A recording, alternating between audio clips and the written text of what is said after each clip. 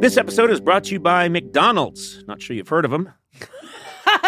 Up-and-coming little restaurant, but they're making it. They're the little engine that could. You know, the moment of bliss when you spot your fries being scooped into the carton and suddenly time slows down. I have that all the time. I love their fries. Oh, yeah. Yes. McDonald's fries hit different when they're free. That's another thing I'll tell you. And when they belong to your friends. There's no better feeling than thinking you're out of fries and then you discover extra fries at the bottom of your bag. Or else my son still hasn't finished his fries. Yeah. And I'm done with mine. And he used to be weaker than me, so I could just take them. Yeah. Now I can't because he's stronger than me. Oh, yeah. There's no wrong way to eat McDonald's fries, but we all think our way is the best way. And I like stealing them from someone else. That's my favorite way. Get your favorite McDonald's fries today. McDonald's! Check them out sometime. They're everywhere.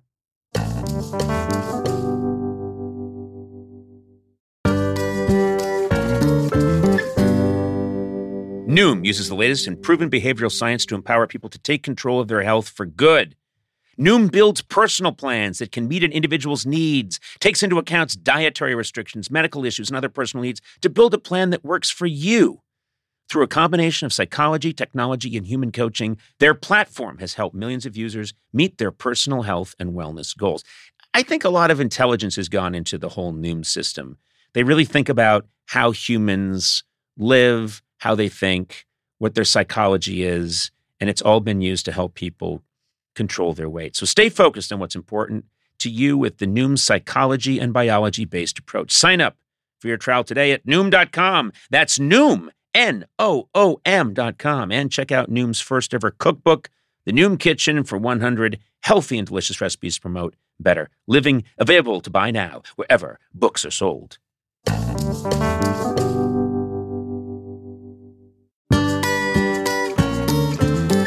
Hi, my name is David Cross,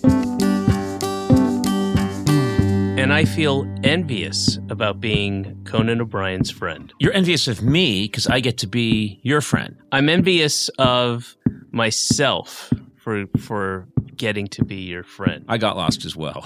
Yeah. Fall is here, hear the yell, back to school, ring the bell, brand new shoes, walking blues, climb the fence, books and pens, I can tell that we are gonna be friends.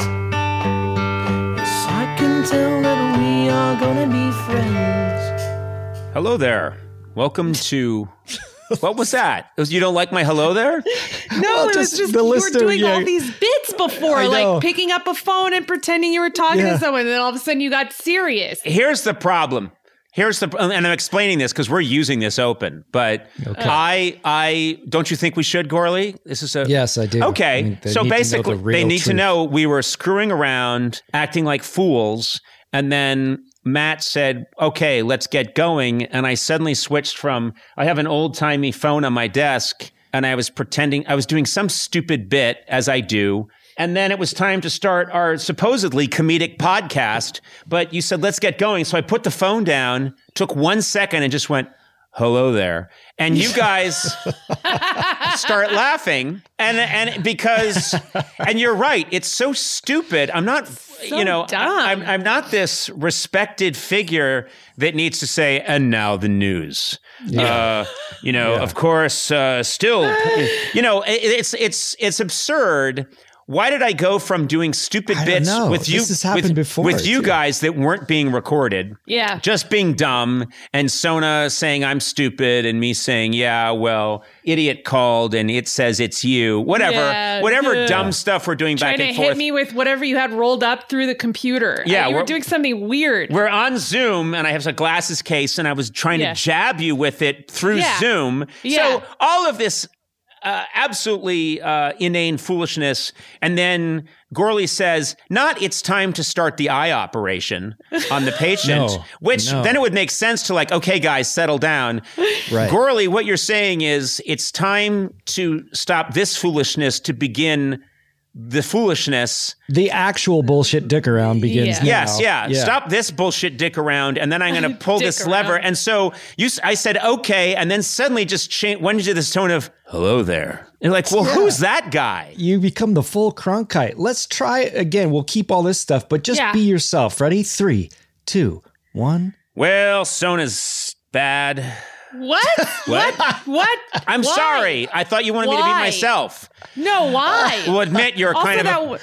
That wasn't creative at all. That was so bad. Oh, wait. You don't think it's creative, so you think I was just saying the truth. No, I respect your slams when they have some creativity behind it. When you're just like, Sona's bad. Here's why Picasso was great. Come on. He was an incredible draftsman, an incredible... great man. Yeah, but also, no, I didn't say that. Able to... realistic. He was great at depicting... He could depict anything. He could draw the human hand beautifully, which is... very difficult to do. He had studied anatomy. He knew what to do, but then he blew it up by going to the simple shapes. And that's what I just did. I've had my sophisticated Sona slams, but like Picasso, it's now like 1917 and I'm deciding I got to blow it up and do something that'll blow everyone's mind. And my new riff is Sona's bad. Let's hear another one of these blown up Sona slams. That's my cubism. Oh, okay. God, it's awful. Sona's unprofessional. There. You are. Stupid. No, I don't like this. Cubism. Because it's true. It's Cubism. Not even like it's like funny because it's like, yeah, I am unprofessional. State some more facts. Let's, I don't know. No, this is my cubist period. And you guys say this is no good, just saying Sona's bad. But when they do put, and I believe this is artwork, what we're doing, when this is put, 100 years from now, when people want to buy the digital snippet of me saying Sona's bad, it's going to be at Christie's auction house. It's going to be framed somehow. Don't ask me how. And it's going to be worth $35 million. Which will be about $350. I know. That was such an Austin Powers moment where Dr. Evil's like, and the ransom is $10,000. Dr. Evil, what? Oh, it's not 1968 anymore. All right. Well, anyway, I promise to become even less professional as we move forward. And these openings of the podcast will continue to deteriorate, but no more clowning around today. We've got to get to it. My guest today is an actor and comedian you know from the hilarious sketch comedy series Mr. Show and the Emmy award-winning series Arrested Development. Good God, I've seen every one of those episodes like 5 times. What a brilliant show. His new comedy special, David Cross, I'm from the Future, is out now. I'm excited to chat with him today. David Cross, welcome. I want to be fair. This is your 12th podcast today. It is. You are really fried. You just came from Comedy Bang Bang, I believe. I did, and I've been running around. You just did we call it the Ackerman Waltz, that takes it out of you. It does, and you got to be on top of. You got to be at tip-top shape. Tip-top shape, yes. And all your improv skills have to be. Your synapses have to be. Yeah, here you can relax. Trust me. This is the shady little glen in the woods where you can just hang out. You don't have to be in top anything to be on this podcast. Oh, that's fantastic. Can I fart? I'd rather you just to let go. I'd rather you simulate it. Okay. And then can I tell you? This is true. A thing that you said long time ago. Might have been the first time I ever hung out with you. Maybe you did stand up on my show in 90. You were early. This is before you had or you might have just gotten the talk show. This is before that. Where were you? And I can tell you a little bit more about this encounter. I'm not exactly sure. We were either in New York or LA. I know Janine was there and Bob was there. Janine Garofalo, Bob Odenkirk. Yep, Bob Odenkirk. And there were probably, I was going to say at least 8 people. Mm-hmm. And we were at a dinner. And you and I were sitting across from each other, much like we are currently. Yes. And eating delicious food as we are right now. Yes. And then whatever you got, whatever the thing was, I'm gonna switch up the order of how I say this because there's a dairy brand that is in my grocer's freezer, and it's a ridiculous name, and it's called Cream-O-Land, and it's milk. It's where right, Cream-O-Land milk. Yes, yeah, and I always and I'm talking like once a week. will pop into my head because you were served something and then you just took a bite and you went, creamy. And it's the most innocuous thing and it is stuck in my head. I'm sorry. And whenever I see Cream-O-Land, I'll say, creamy. Creamy. That sounds like me circa 1989, I'm going to guess. That was, or 1990. I don't think it was that early. I didn't know Bob until 90. Maybe it was pre-Bob. I don't know. Right. I think you had just gotten the show, or it was. I knew Bob Odenkirk, and obviously you and Bob come together for Mr. Show, which we're going to talk about. So many things to talk about, and so much comedy stuff to nerd out on. But you and I come from this same era of comedy. I distinctly remember being out here, and there was this LA period where I was, through Bob, meeting all these cool people. Mm-hmm. That's how I got to meet Janeane Garofalo. I remember her hanging out once when Bob and I were shooting baskets. And if you've ever seen two guys that shouldn't be shooting baskets, it's me and Bob Odenkirk. And also we'd do bits the whole time we were shooting baskets. One of my bits was I was the Phantom, and I would pull my shirt up over my head and be very pompous about how no one knows my identity while taking shots. And Bob, the straight man, would say, Phantom, if you took the shirt off, your shots would go in. And I would berate him. We would do this. Janeane was there saying, these people are idiots. Then he joins forces with you, and you guys do Mr. Show. Had such a clear comedy vision and you were very true to that comedy vision. And I've heard you talk about it before, but you talk about how a lot of us were influenced by Python, but you guys really wanted the show to have a very distinctive tone like Python. Mm-hmm. So that if anything happened on the show, no matter what order you saw the sketch or where you saw the sketch, you knew this is a Mr. Show sketch. Is that right? Yeah. Amongst other things, we had certain, and Bob was really more specific about that kind of stuff. And it was Bob's idea to not have, we did it a couple times, but to try to avoid reoccurring characters. Right. And that we wouldn't mention specific celebrities. If there was a sketch about something that was very topical, and it would have been obvious if it was, say, like, Paris Hilton or somebody mm-hmm. of the time, and is to not make it about Paris Hilton, but about that idea, and to not name people yep. who were current events. Yep. And I think that's helped keep it kind of not dated.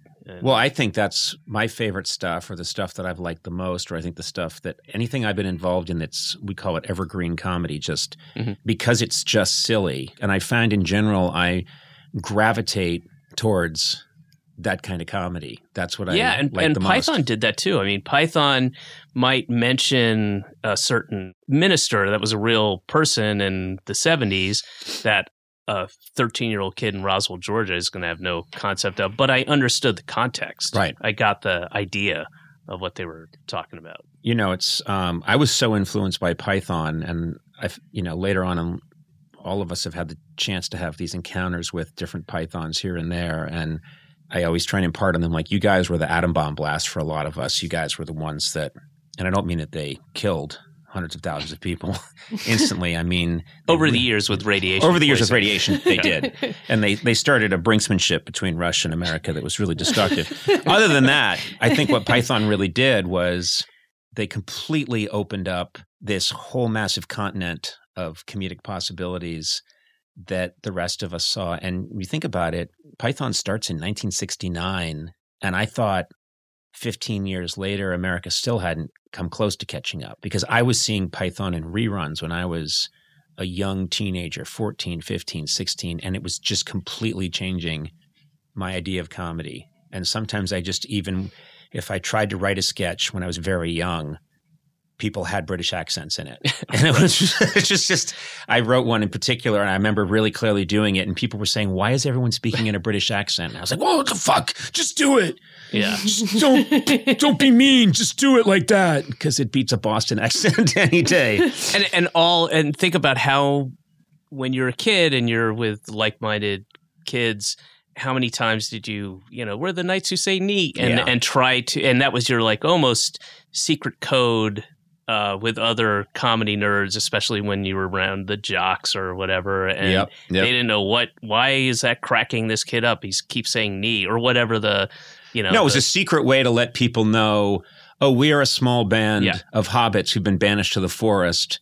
There are very few of us left. Most were killed by orcs, but this is how we'll let each other know that you're part of the tribe. We're part of the tribe. Yeah. But one of the things that interests me is I know you come originally from the South, but then you make your way to Boston when you start doing comedy, doing stand-up. That is not always the most welcoming place for alternative or original comedy. Maybe it's changed a lot, but for a while there, that can be a tough place to finally develop, to try and develop your kind of sensibility. Well, I got extremely lucky in the timing of that, and you're right. And I don't think what's become known as alternative comedy didn't really kind of. There wasn't a term. There was no term for it, right? Yeah. And people back then just said you're not funny. Yeah, that's what we called it. They go, "You're not funny, faggot. What are you laughing?" There's a lot of. That was 1986. It was tough, man. Yeah. And so, so I got very, very lucky on the timing that the comedy boom, which was a real thing that was happening. Really, the kind of epicenter was, Boston was huge. It was between, when you think about New York, LA, Boston, and San Francisco, where I'd say for stand up were the kind of big places. Boston was the, per capita had more places to do stand up than those other three. And they needed bodies to go up on stage. They just needed to fill spots. And if it had been 2 years prior or 3 years post, I don't think I would have gotten the opportunities because I bombed a lot of times. And I was definitely a comics comic. I was still finding my voice. Right. And I shouldn't say I bombed all the time. That's not true. But in certain venues, when they need somebody to go up and fill 20 minutes at some cowboy bar in Methuen, I'm not going to have the greatest set. Sometimes to thrive in that environment, you need to really be able to handle hecklers, and people who aren't. And if you're spending a lot of time doing that, you might be developing the wrong muscle, which can be tricky. Famously, what I've always heard or sensed is that San Francisco was very welcoming, comedically or traditionally was very welcoming for people that had offbeat ideas that they wanted to try on stage, almost as opposed to a Boston, which could be a much tougher environment. Yeah, but it toughens you up. You get a thicker skin, and that's an equally useful skill. Right. To if you go into something saying there's a fairly good chance, let's say a 65% chance, I'm just going to have a awful, miserable set. In order to keep doing that, you have to psychologically adjust. Right. So I think that was helpful. But there's something like you're like an RAF pilot. You know that it's 1940. The Germans are attacking in force. You're going up in your little Spitfire. 80% chance you don't come back. I don't know. It might heighten the senses a little bit. Some great comedy came out of the RAF in 1940. Yeah, it's probably the best analogy you could make. I think so. That's your second war analogy. Oh, there's going to be more. Okay. If you think that's the only one I've got, hold on a second. I think if this comedy episode is of the podcast is kind of a Gallipoli, if you will. Sure. Yeah, a last stand. Yeah, fodder. We were just fodder.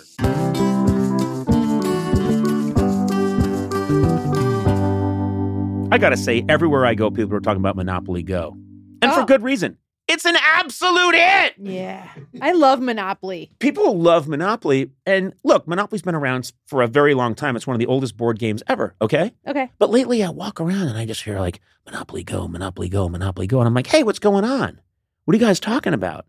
And they say, we're playing Monopoly Go. You can play it with your family, your friends. It's a straight delight. There's always something new to do. Partner events where you can build on each other's boards and crazy tournaments with team events you can recruit your friends for, or you can just compete to outdo them all on the leaderboards.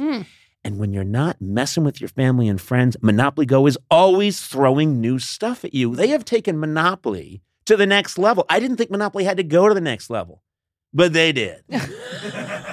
There's timed events like massive multipliers for all your winnings and challenges like treasure hunts or money sprees that have fun new mini games. Plus, with tons of rewards to collect, like stickers for trading with friends and hilarious emojis that are perfect for gloating, there's always a reason to dip back in. Yeah. Man, they cracked it, you know? They did. So join the fun. Download Monopoly Go now, free on the App Store and Google Play.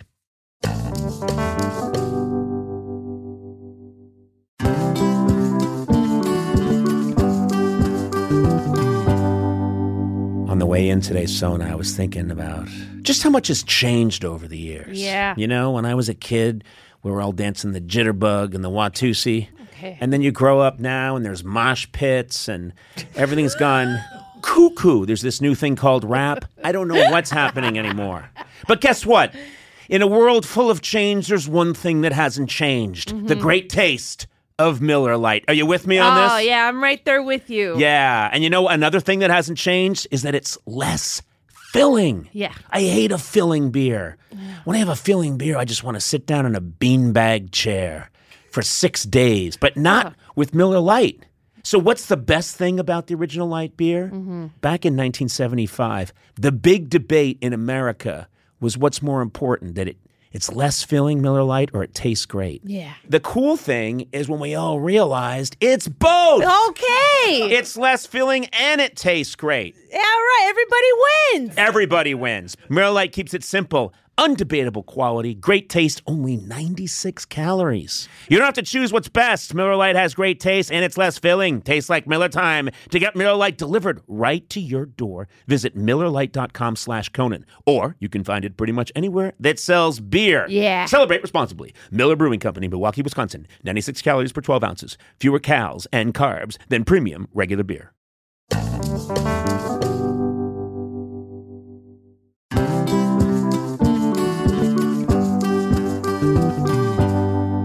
Come on, if most people are being honest, no one really knows what you do for work, right? Yeah, it's true. Yeah, especially if you're in what I like to call B2B. Oh, you know? what is that? I'll explain. Okay. That's a business doing business with other businesses. You know what I'm Okay. saying? Yeah. I call it B2B. It's a little thing. It's also, it's a boy band I'm working on. Anyway, fortunately, LinkedIn has a network of professionals who get what you do, and you can reach the right people who matter most to your company because they're LinkedIn. Yeah. That's what they do. Yeah. LinkedIn has over, this is the fun part to say, 1 billion members. Are you serious? Yeah, that's more people than are on Earth because there are people on the moon using it and Saturn. That's over 1 billion members on its platform, including 70 million decision makers. God, I'd like to meet a decision maker. Since LinkedIn members are regularly updating their work history, you can precisely build a target audience by job title, industry, company, and more. Man, you can reach the right people for your, I'm going to say it again, B2B business with LinkedIn ads. Yeah. Gets even better because LinkedIn will give you a $100 credit on your next campaign. There you go. Just go to linkedin.com/Team Coco to claim your credit. That's linkedin.com/Team Coco. Terms and conditions apply. LinkedIn, the place to be, to be.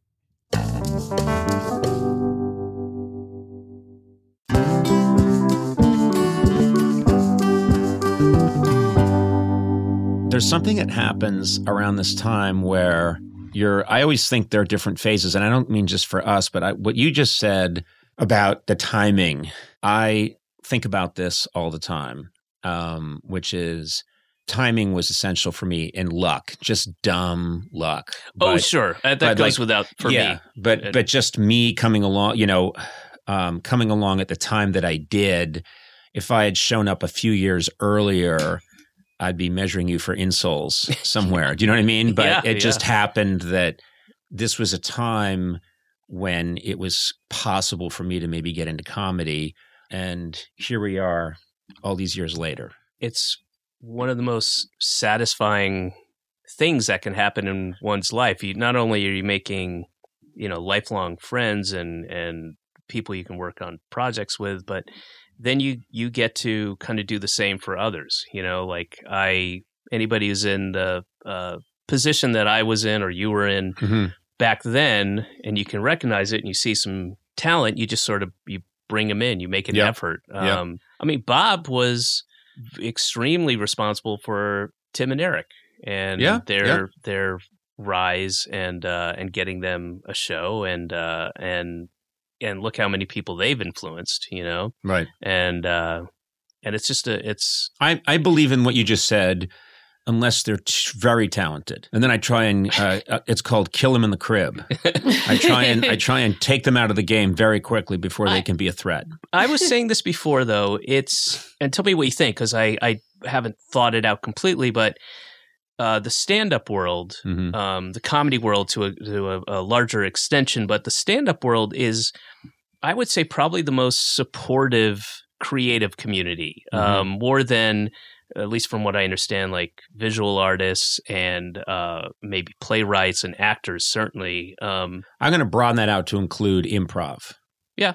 Because I didn't come from stand-up. I came from improv and met people who were incredibly, supportive. Yeah. And said, hey, you're good at this. You should, you should try this now. You should do that. And would push me and direct me. And also kind of give me some of the best advice that I ever had in terms of getting up in front of an audience. And help you get in front of an audience. And there's less like ego backstabbing, bitter recrimination type shit. That comes later. I started getting into that about a year ago. How's it going? I have I'm like Nixon. I have an enemies list. You have a list?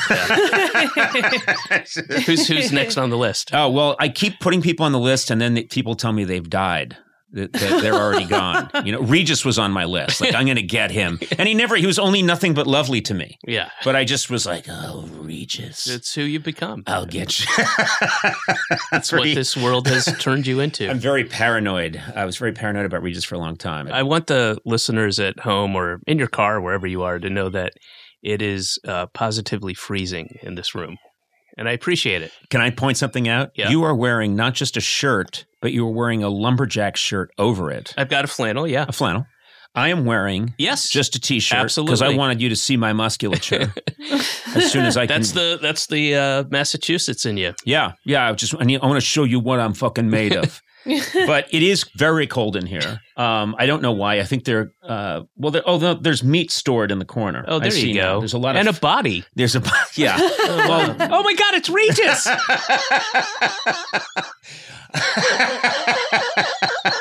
Forgot to dispose of the body. How long has that been there? 3 years now. That's why the clothes he's wearing are out of fashion. It's interesting to me. Like, this is something that I think about when I think about the work that you've done, especially Mr. Show, and I want to talk about your stand-up special, I'm From the Future, and your stand-up in general, which is somewhere along the line, you learned to take incredible chances.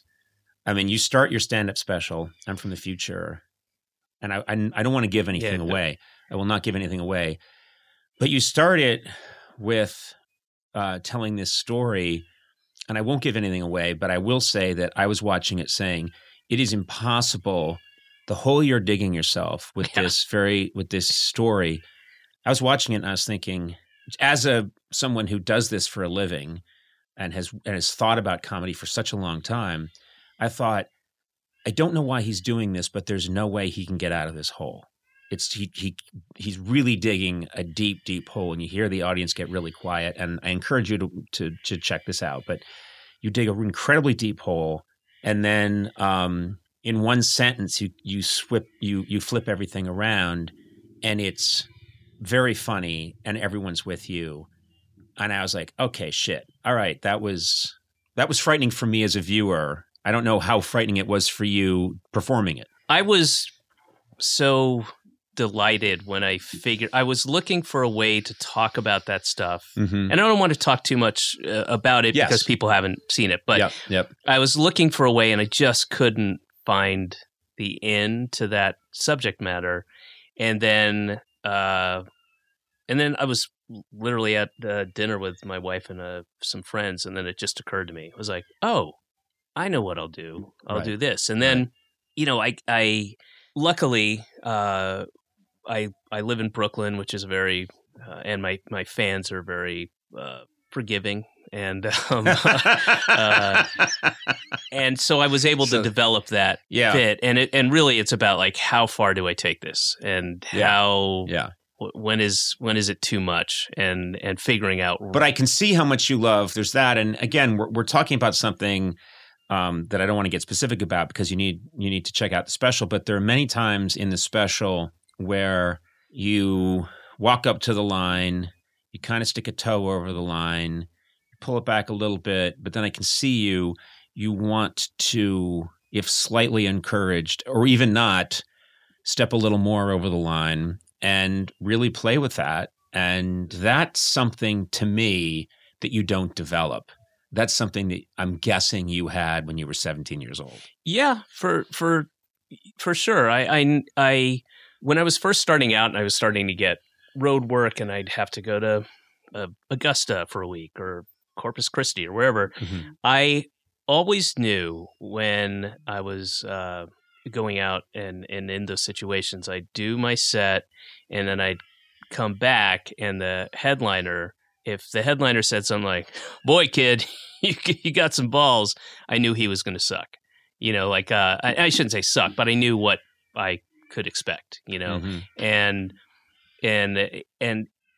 I don't mean this to sound pompous or whatever, but it doesn't feel like it doesn't feel to me like I'm taking the risk that it appears to others that I'm taking, because right. I guess I just don't think of it in those terms. So there have been a few bits over the years where I would do it and I would get a little tense because I thought, maybe am I going to get beat up? Is somebody going to rush the stage? Is somebody going to throw something? And there have been a handful of those, so I'm aware of the thing I'm doing. But for the most part, it's just, that's part of the fun and part of the joy of it. And look, an audience and several audiences in a row will let me know if, like, okay, that's enough, that's too much. And if I right. can't justify it and defend it by, it's funny, here's why it's funny, here's why it works, then I'll go, you're right, that is too much. It's not, and it fucks up your set, fucks up the whole, So that, let's say an audience lets you know mm-hmm. you've gone too far, or that made us uncomfortable, it was too much. Do you carry that with you for a while, or can you etch-a-sketch that pretty quickly? Can you shake it off? Both, kind of. Yeah. I mean, you have to shake it off, but yes, you think about it, and you and look, there've been a couple times where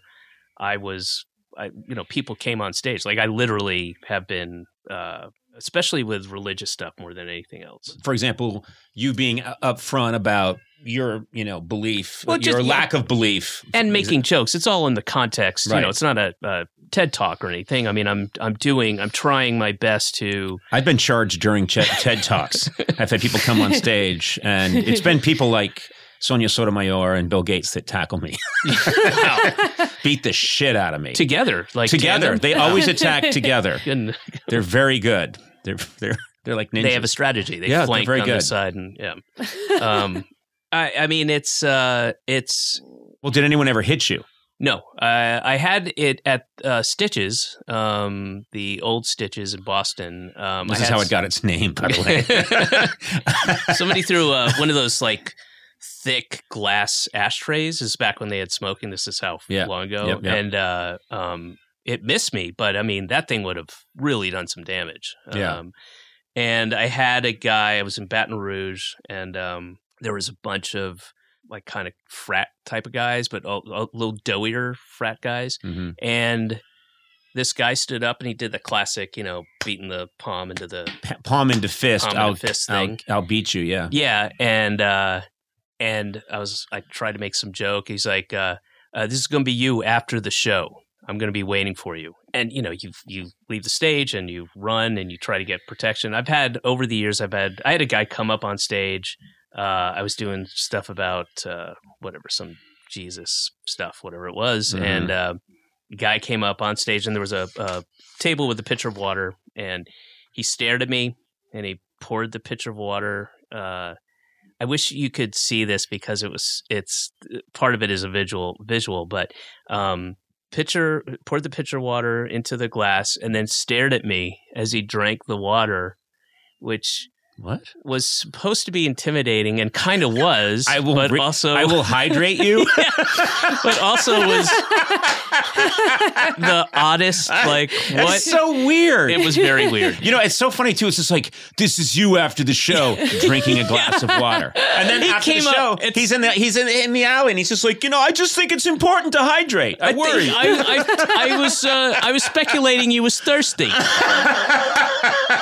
It was such a strange thing because he stared at me, you know, and he knew he had because believe me, it was a mass exodus.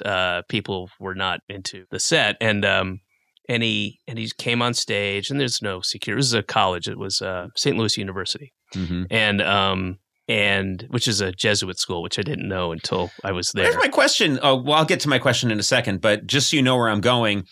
Who's booking? Because it's so funny to me when people said, we're a lovely group of Methodists, and we're going to have a dinner of grilled lamb with mint sauce. Then we're going to have a prayer circle. And then we've hired a comedian to come in who doesn't believe in an afterlife and is hostile towards the concept of Jesus as the Son of Man. Hey, what the hell happened? Yeah, well, I'm always stunned by that. I mean, it was a one-off college university gig, and those pay pretty well. And it was I was in New York, and it's fly out for it. They asked for you special. So I didn't know any of this at the time. I just know it's St. Louis University, and 2 kids picked me up at the airport, and I'm in the back seat, and I'm just kind of peppering them with questions just to see if I got a opening minute or two to chat before I go into my set. Going, so tell me about. I don't think I'd been to St. Louis before. I'm not sure if I had, but. Ask him a couple questions and, tell me about the school. The guy's driving. He's like, yeah, we're, it's the oldest Jesuit school in the country, and it was founded by Father Franciscan, and I was like, I'm sorry, it's a Jesuit school? Yeah. And then I said, and I'm quote, I was like, have you seen my act? And the other kid, it was a girl, goes, you're the Just Shoot Me guy, right? No. Oh. Yeah. They thought you were David Spade. No, sorry. I was on Just Shoot Me. I had done this running character. Right. And I had there was this catchphrase. Well, it became a thing called, it was Chickenbot, Chickenbot, Chickenbot, bye. Yeah. And it was huge. And They only knew that. They knew I'd done some other things, but they knew me as the Just Shoot Me guy. You're Slow Donnie from Just Shoot Me. That's the thing I always thought about, say, with, recently passed Bob Saget, is there's so many people that thought America's Funniest Home Videos. And, absolutely. And he's the dad on our favorite, sitcom that we watched with our kids. Let's get him for the event. And, we all know. Yeah. Dirty. A filthy man. But I don't know. I'm always stunned when people I was somewhere and it was some snooty event and they had, I don't know why I was there, but I was at some snooty event. The Met Ball? The Met Gala? Sure. Yes. And I know you're a regular there. People always want me at the Met Gala. And I had, worn my outfit and walked in and the crowd went crazy. No, I was at some snooty event and it was sort of older blue blood types and they were upset. And I forget what I did. I did whatever I did. And they laughed and thought it was funny. And then they were saying, well, we had a very unpleasant time not long ago. We had this gentleman, Kid Rock, come. And I said, what? And it went, well, someone knew someone who knew someone, and they brought him in, and he was, and he was quite abusive. My question is always, who's booking? Yeah. It's my favorite thing in the world is, hey, it's a kid's party. Chill, relax, 6-year-olds. We got Rodney Dangerfield. He'll be here in a minute. Why are his eyes watering? Why? I don't know. I find that to be one of life's great pleasures is just who's somewhere in the cosmos, someone's playing a great joke on everybody. But I mean, these people contacted somebody because they, in the think of that student, they have the fund for, they get 3-4 people a year, and I guess I was a cut rate. I was brought in. Someone said, "Trust me, this is going to be good." They could afford me. I've seen him on a very fun sitcom that I watch with my parents, and he's going to be nice. And maybe he'll say that line over and over again for an hour. Yeah, that thing we loved. Well, it always reminds me of Man on the Moon. Jim Carrey portraying Andy Kaufman, and he goes to the classic gig where his character Schtick from Taxi, and he ends up getting angry, and he sits down and he just reads Great Gatsby, F. Scott Fitzgerald, and he reads it page to page and leaves. And so there's that element. I know there's something when I saw the documentary about Andy Kaufman and wrestling. I had always liked Andy Kaufman, but when I saw the wrestling documentary where I don't think I've seen that. Oh my God, it's so incredible. But what is it called? Where do I check I think it's called Andy Kaufman on Wrestling. And what he does is it's just all the real footage of him traveling throughout the South, taunting people. Yeah. He played intentionally the most awful, who would they most hate to see? Yeah, and Hollywood. Yeah, and he would get in the ring and he would he'd taunt his opponent, and then of course when his opponent came at him, he'd run away, and then when the opponent was turned, he'd kick him, and then he'd say, "If you touch me, I'll sue you," and then he'd go on and on about his Jewish lawyers in New York. And just you could see people in the crowd losing their minds. And that was 80s. That was early 80s, right? Late 70s? I think late 70s or 1980. Just ballsy is. And then he went on, I mean, this is famous, people know about, but he goes on television at one point and he's holding up local television. He's like, "Hello, I'd like to show you something," because he's somewhere in the deep South. Yeah. "This is a bar of soap. Yeah. You might want to try it." And people came to that event to see him die. They hated him so much. The best wrestling villain ever. Yeah.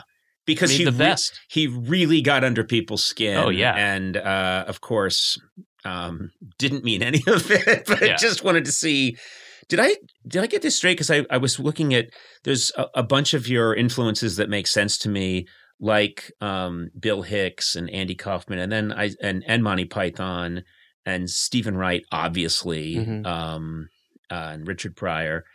And then I saw Lou Costello. Is that the Lou Costello of Abbott and Costello? Yeah, in the sense that when I was young, my dad was pretty awful, but one of the best things he gave me was a love of comedy, and he loved Laurel and Hardy and Abbott and Costello, and I really, really, for whatever reason, beyond Marx Brothers and Laurel, I really loved Abbott and Costello. Yeah. And Lou Costello was just the funniest guy to me when I'm talking like when I was 7, 8, 9, 10, whatever. And I would watch all the movies, and I wouldn't say he's necessarily an influence, but it was an early love of that thing. Well, I like that you said that because like you, I grew up in an era where there wasn't, television existed, but there wasn't enough content.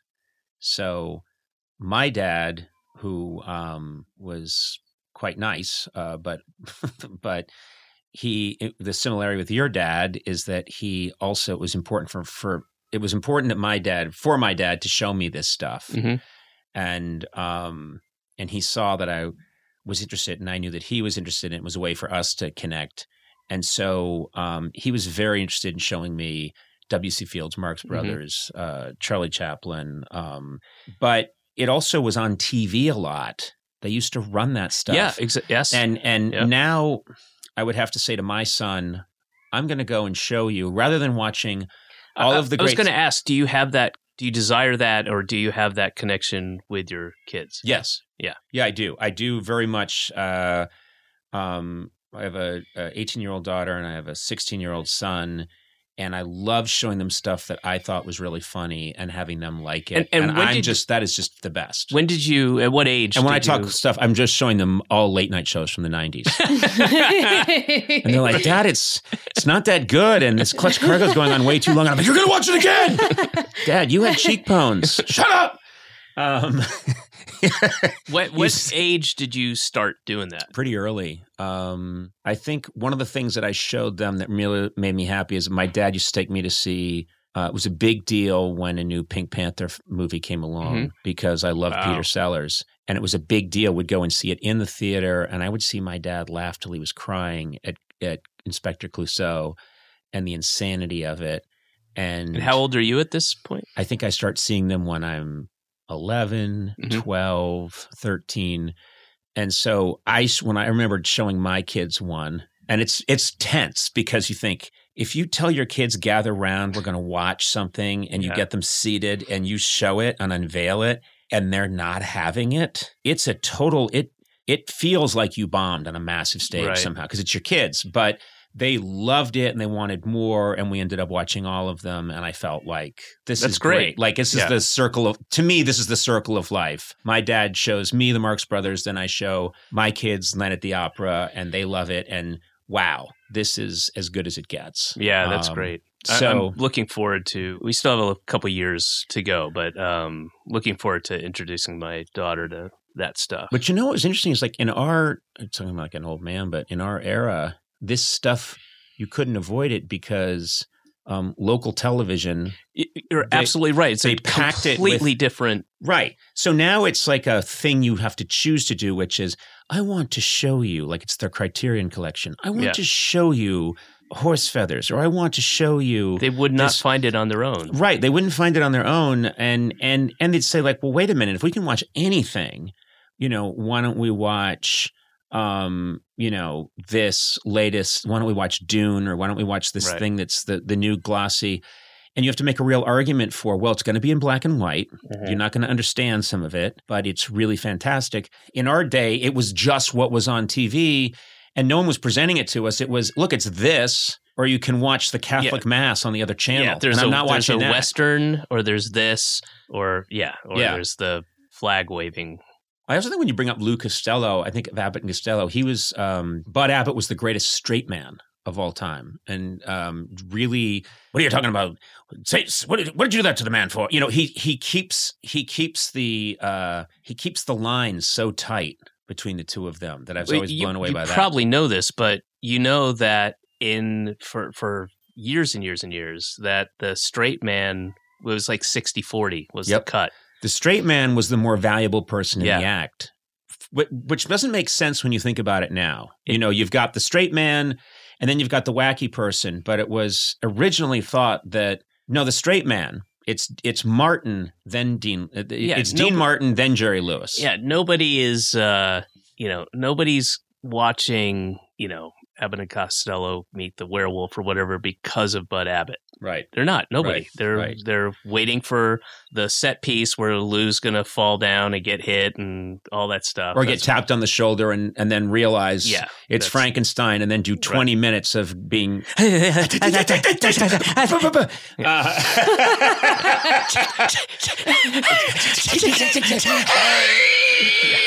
And... but I would say, I don't know, I always find it fascinating that I can talk to someone like you, and I never get over it. Like, okay, so you come from this unhappy experience in your youth, right? And all this, you could say like, wow, you've been placed as far from, you're not really given any leg up in any way, but you have it in you. You have that thing in you. You search out all these different, first of all, as a kid, you're finding on television, wherever you can find it, these people that make you laugh. You probably find in yourself, there's something about this I like. You make your way to Boston, you keep at it, and then the next thing you know, at just the right time in the story, you're meeting Bob Odenkirk.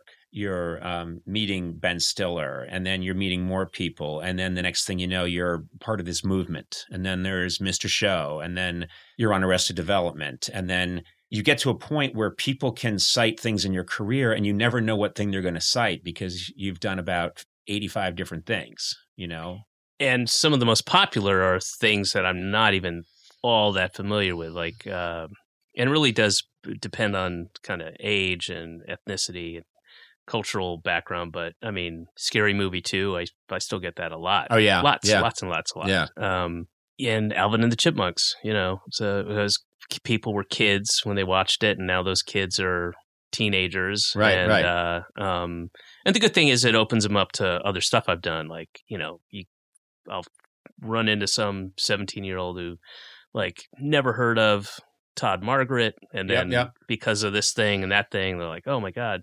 But you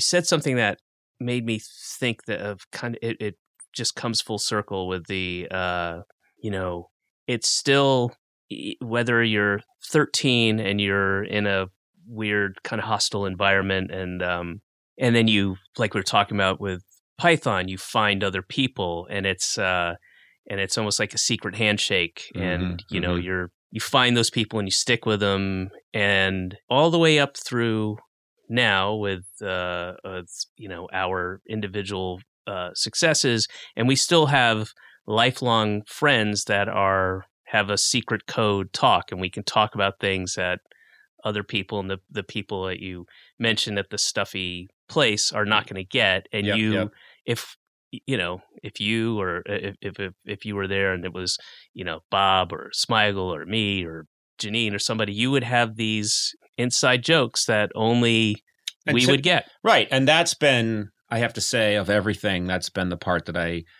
have enjoyed the most. Yeah. It's the whole Robin Hood aspect of it, which is you make your way along, you start out as one person, you start to pick up people, and then you have your troupe. And in life, not just in career, in your life. No, I'm only talking about career.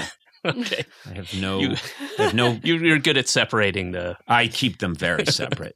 Yeah. My wife understands. Why are you calling me here? I told you never to call me here. Look, it's exclusive to being in comedy. You only want to talk to other people in comedy, and every now and then, my wife wants to have a conversation, and that doesn't go too well. My wife actually, she's started as like a joke, but she kind of means it when she's like, especially if we're out and I'm like with John Benjamin or somebody like that, and she's like, guys, no bits after 10. No, I'm serious, no bits after 10. Because I used to do so many bits, so much. This is years ago, but with Will Arnett, because he can't be serious and I can't be serious. And the way they say certain times that they're famous killing duos like Leopold and Loeb, or the people that committed those terrible in cold blood murders, where they think none of them would have done these things individually, but put them together and they create a unit that will kill everyone in the house. The problem I have is that when Will Arnett's around, he won't be real, I won't be real, and it's an evening of bits. And I remember years and years ago, back when they were newly married, Amy Poehler would see me show up at something that they were at, and she would come up preemptively and go like, guys, just okay, a few bits, and then that's it. Guys. And she would just in that I love Amy, but she's got this very common sense kind of like, guys, okay, that's it. That's enough. Yep. We did it. He was the colonel and you were the private, and he was the donkey and you were the guy that hits the donkey. Good. That's enough. I'm calling it, it's almost like she had a ref's whistle. It's tough on wives. It's tough on wives, whether they're in the business or not. Yeah, and children. And now, I'm waiting for that. My kids are tired of it. I taught my kids early on something that made me really happy, and they're really good at it, and they'll do it to this day, where I'll be leaving a building, and it's something that I sort of taught them to do when they were like 5 and 7, but I'd be leaving a restaurant and I'd have them go out and there's nobody out there, and I'd have them say, no pictures, just everyone, and there's no one there. And it was this great way of... And their kids saying that. Yeah, and they're like, and my daughter, awesome. I remember my daughter being really good at it. She was like, I think she was 6 or 7, and she'd be like, he's a person. He's get back. Conan, that's great. But did they know why it was funny, how it was funny? Oh, no, they knew exactly why it was funny. That's great. It was great really because it was... I would die if I saw that. No, it was so great because they're really funny kids and they got it. But also I was instructing them early that no one cares about your dad, which is a good, it's just like, I mean, that's a really good lesson. Like, they know that there are fans, there are people, but letting them know early on and instructing them that I am someone who should be mocked. I do think people should, it's healthy for kids to find their father somewhat ridiculous and silly. To a point. That's, I got to maintain the upper hand. Oh, wow. Yeah. Oh, Jesus. There's one thing I have to go back and say, have you ever seen Will do his, I don't know how he'd describe it, but his super uber professional boom mic operator? I don't think I have. This is Will Arnett being a holder of the long stick that has the microphone at the end on movie sets. On sets, yeah. And it's something he started riffing when we were doing Todd Margaret, and it's just one of those things. I'll just request it, and it's just great. You'll have to ask him about it or have him do it. But he's got, the guy has his boom mic is in his own really fancy carrying case, and he puts it together, and it's like he's a pool hustler. He's got like a beautiful the whole case, shoot is really about him. The whole it's just really fun to watch. Just ask him to do it next time you see him. I'm going to see him in a couple of days because we're getting married. Oh, fantastic! Yeah, you'll be reading about it. It's going to be a big story. Well, let me make sure I mention again your stand-up special, which is out now. We're taping this in advance. What? Yeah. How does that work? Trust me. So I could try to explain this to you. The title is you'd really never appropriate. Understand it. The title is really appropriate. But David Cross, I'm from the Future, is a comedy special that is out right now. Well, I should say that it's available on my website, doing a different thing this time, officialdavidcross.com. That's where you can go get it. Cool. All right. Well, check it out. And like I say, it is very much about what we've all been going through the last 2 years and what people have been talking about. And there's a ton of really good work in there. So thanks, man. Yeah. It was fun to do. Yeah. And it also, I've been away from an audience now for 6 months, and being an ass in front of an audience is something that I miss. So I'm going to probably just become like a strip club MC or something. Oh, sure. There you go. You should MC, DJ, and be the stripper. That's right. Yeah. Why stop there? Yeah. Wait till you see what I'm packing. Ooh. Talk about an audience clearing out. Hey, thank you so much for doing this. Oh, my really pleasure, appreciate man. it. Yeah. Absolutely. Very cool. For real.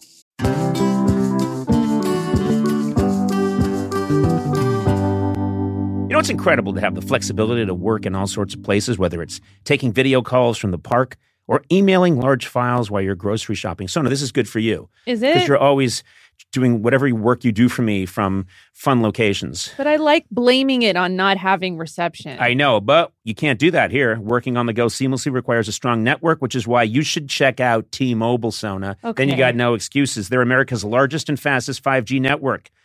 With T-Mobile, you'll be covered in more places with the 5G speed you need for your life on the go. Plus, they also cover more highway miles with 5G than anybody else. Check it out if you don't believe me. Hey, Blay, you've got T-Mobile, right? I do. I was actually just up in the woods in Idlewild. It was fantastic for the weekend, and my T-Mobile didn't miss it. My T-Mobile phone didn't miss it. I wouldn't think you'd need a cell phone because you speak so loudly into a microphone. Well, I had to look some stuff up. Just take it down. I didn't know when brunch was. I can hear him when the restaurant's open for brunch. Okay. So I used my T-Mobile coverage to check out brunch. Blay. That's all right. Anyway, wherever you are, take it from the loud-speaking Blay. If you're on the go, you want to be in the know, you want to make the show. What? T-Mobile. Okay. That's the one for you. That was I should have weird. rhymed it with go. Anyway, find out more at T-Mobile.com/network today. Coverage not available in some areas. Fastest based on median overall combined 5G speeds, according to analysis by Ookla of Speed Test Intelligence data Q3 2023. See 5G device coverage and access details at T-Mobile.com.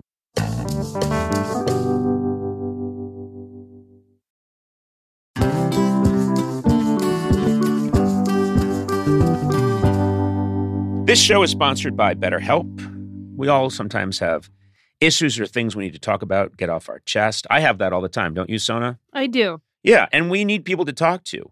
And we carry around different stressors. We carry big stressors. We carry small stressors. I was raised in a culture where you're supposed to kind of bottle it up, and I've learned over time that that's not the best thing to do. If you do let things rattle around in there for a while without talking it out, it can affect your life very negatively. Well, therapy is a safe space where you can get things off your chest, figure out how to work through whatever is weighing you down. If you're thinking of starting therapy, give BetterHelp a try. It's entirely online. BetterHelp's designed to be convenient, flexible, and suited to your schedule. A lot of people have a barrier towards getting therapy because they think, well, I don't know, I've got to find the person, talk to them. What if it's not a good match? Then it's awkward. None of that. You just fill out a brief questionnaire to get matched with a licensed therapist, and then you switch therapists anytime for no additional charge. So get it off your chest with BetterHelp. Visit BetterHelp.com/Conan today to get 10% off your first month. That's BetterHelp, HELP.com/Conan.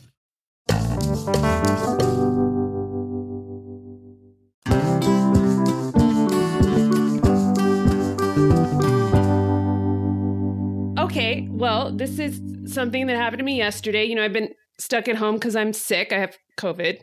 I'm okay. And you have the very mild. I have the COVID. mild. I'm vaccinated, so it didn't hit me that hard. But my husband and I, Fisher Price COVID. We have the Fisher Price one.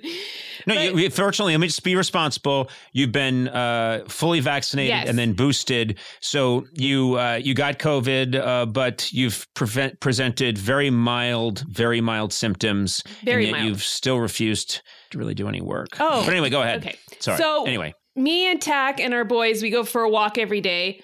And yesterday we're walking. And before I say this, you know, Conan, you know about my temper that I've tried really hard to. You have a hair trigger temper. I've seen it in action. Yeah. When you get mad, you see red. And I've asked you to try and get under control because sometimes you're with me and you start to go off on somebody. And I'm like, Sona, I don't want to read about this tomorrow in the paper. Yeah. That Conan O'Brien was seen with a Tasmanian devil.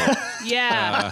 So what happened? I'm curious. Okay. So it's been a long time since my temper's come out. But yesterday, some bitch is jogging with her dog on one of those waist leashes. So she's jogging and both her hands are free. And I'm walking my dog and we're with the boys and Tack's walking the boys. And she's jogging in the middle of the street on this cul-de-sac. So Oki goes towards her dog comes towards my dog, and then she like swivels because she's jogging. And she goes, "Lady, watch your dog." And I go, "Are you fucking serious?" And I go, "They're dogs." And I actually like held Oki back. And then she just kept jogging. I was like, "That's right. Keep jogging, bitch." And I turned towards Tack and I was like, what just happened to me? Like I was gonna. I will tell you exactly what happened because this woman in the face. I have been there for these instances with you when you completely lose it. And let me explain to people, Sona's a very polite, kind person most of the time, but when you lose it, it's immediate. Yeah. You've got your babies with you. Yes. You've got these 6-month-old twins with you, and you want to throw down? I mean, what you're using is the language of a penitentiary. You want to pull out a shiv that you fashioned in shop and that you've hidden in dark recesses of your body, and you want to pull that out and stab someone to death in that moment. I do. And, you know, luckily the boys were sleeping and they're 6 months old, so they won't remember this. But I yelled to this woman, "Keep running, bitch." Like, but also. What if that's their first words? What if you're like, "Say mama, say dada," and your parents are there and everyone's gathered around and they're like, "Keep running, bitch." And then Charlie says that, and then Micah goes, "I keep running, bitch." And then they teach each other how to correct it. And then it's just like, "Keep running, bitch." Then they harmonize, "Keep running, bitch." Every time you put them down for a nap and then leave the room, you just hear, "Keep running, bitch." Yeah. Okay, there you go, guys. Nighty night. Have a good sleep. Mama loves you. Daddy loves you. Everybody loves you. And I'll just close the door and, yeah, keep running, bitch. I don't think you got the stones to be our mom. It's called a fucking dog, Mom. I don't need your boobs. Oh, We're getting our milk online. And from each other. What? We just ordered some Similac dehydrated milk what the hell? off Amazon, so keep walking, bitch. And watch Jesus. your goddamn dog. We took a walk the other night, and it was maybe 4 o'clock, and it was just barely starting to dim. And this old woman jogged past us doing that kind of walking jog, you know? And she just muttered to herself, not even to us, "Too dark to walk a baby." What do you mean? Who? I've never heard of it's too dark to walk a baby. Oh my God. What does that even mean? I don't know, but I have to say, Sona, I understand it. The problem was I did that thing, and maybe Conan, you could relate with this, where also we were 3 houses from our house, and we got in the house and I went, wait, why didn't I yell at that lady, mind your own business? Instead, I just went, Yeah. you know? Yeah. Well, that's you. When things like that would happen and my kids were really young, I remembered once throwing my daughter at the person. Oh. She was about 4 months old, but she had strong bones. Too dark to throw a baby. Yeah, I said it's too dark to walk a baby, but not too dark to throw a baby. Heave ho! Wow, that Catch this, Grandma. yeah. That's good, though. It's good to have restraint, Matt. I would have exploded, and then I would have gone home, and I would have been like, why did I do that? But I regretted the other side. Now I'm obsessed with that. Too dark to walk a baby. Yeah. What? I don't understand. I think everyone's losing their minds. And I will say, I absolutely love our neighbors, but they saw us walking the baby at the same time too. And for Christmas, they got us 2 of those like Caltrans reflector vests. And It's not that dark. but that was Wait a minute. I'm That was sorry. kind. I'm on their side now. I assumed when you told the story that when you're walking a newborn at night that you're both wearing reflector vests and you have those lights. Oh no, we were in ninja head. suits. You were both dressed as people that put the scenery out in between scenes. Yes, black At the turtlenecks. theater? Yeah, you were wearing black turtlenecks and And your daughter has all black on, too, for no reason. She's in complete ghillie suit, sniper camouflage. yeah. Right. That's terrific. And also, I've never been in a fight before. I mean, I don't know why I even said that to her. Like, keep running. I mean, Maybe it what was your I maternal gonna instincts do? kicking in and you felt like a threat to your family. She had this before. Yeah. We were in many years ago. Sona and I were with a friend of hers, and we were in a very nice restaurant on the Upper West Side of Manhattan. Oh, I know that Arby's. And a guy, you know that place. There's only one left. Sona was being a little loud, and there was a guy way over at the other end of the table, and it was at the restaurant just on the other side, and he just kind of made a shh motion. No. Hold it. He went shh, and you went, oh, really? Really? And you stood up and you started to unload on this guy while I'm there in front of me, and your friend was trying to restrain you. Remember? What was You she almost saying climbed to him? across the table and tore this guy's face off. Wow. And you know who the guy was? Who? Stephen Hawking. It was one of the great physicists of all time, Stephen Hawking. And he went, shh, please, it's upsetting. And she was like, oh, really? I've got ideas too about black holes. I'm going to carve one in your fucking forehead. I wasn't even shushing you. That was the sound of my machine. Sorry, I wasn't shushing you. That was my machine that helps keep me alive so I can think of new ways to help humanity in my shortened lifespan. Oh, yeah? Really? Remember that? And then you tried to wheel him out the door and security came? Yeah. Do you remember any of this? Yeah. You attacked him. You started hitting him with a baguette. You're right. I'm sorry. And then he ended up About that. apologizing to you. I'm sorry if I upset you. Remember? Yeah. And then he said, wait a minute, I just had maybe my best idea yet. And you went, shut it. Yeah. And then you screamed at him for 10 minutes. And then he went, I forgot my idea. He was being a dick. Well, there you have it. The story of the time that Sona on the Upper West Side attacked Stephen Hawking. Conan O'Brien Needs a Friend. With Conan O'Brien, Sona Movsesian, and Matt Gorley. Produced by me, Matt Gorley. Executive produced by Adam Sachs, Joanna Solotaroff, and Jeff Ross at Team Coco, and Colin Anderson and Cody Fisher at Earwolf. Theme song by the White Stripes. Incidental music by Jimmy Vivino. Take it away, Jimmy. Our supervising producer is Aaron Blair, and our associate talent producer is Jennifer Samples. Engineering by Will Beckton. Additional production support by Mars Melnick. Talent booking by Paula Davis, Gina Batista, and Britt Kahn. You can rate and review this show on Apple Podcasts, and you might find your review read on a future episode. Got a question for Conan? Call the Team Coco hotline at 323-451-2821 and leave a message. It too could be featured on a future episode. And if you haven't already, please subscribe to Conan O'Brien Needs a Friend on Apple Podcasts, Stitcher, or wherever fine podcasts are downloaded.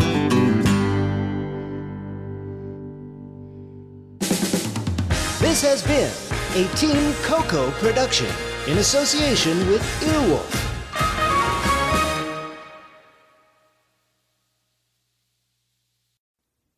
This is Comedy Bang Bang, the podcast, the promo, and in 30 seconds, I'm going to tell you why you should check out the show. I, the host Scott Augerman, have a lighthearted conversation with famous celebrities like John Hamm, Allison Williams, Phoebe Bridgers, Bob Odenkirk, just to name a few. Things go a little off the rails when different eccentric characters drop by to be interviewed as well. Each week is a blend of conversations and character work from your favorite comedians as well as some new hilarious voices. Comedy Bang Bang, the podcast. Listen every Monday wherever you get your podcasts.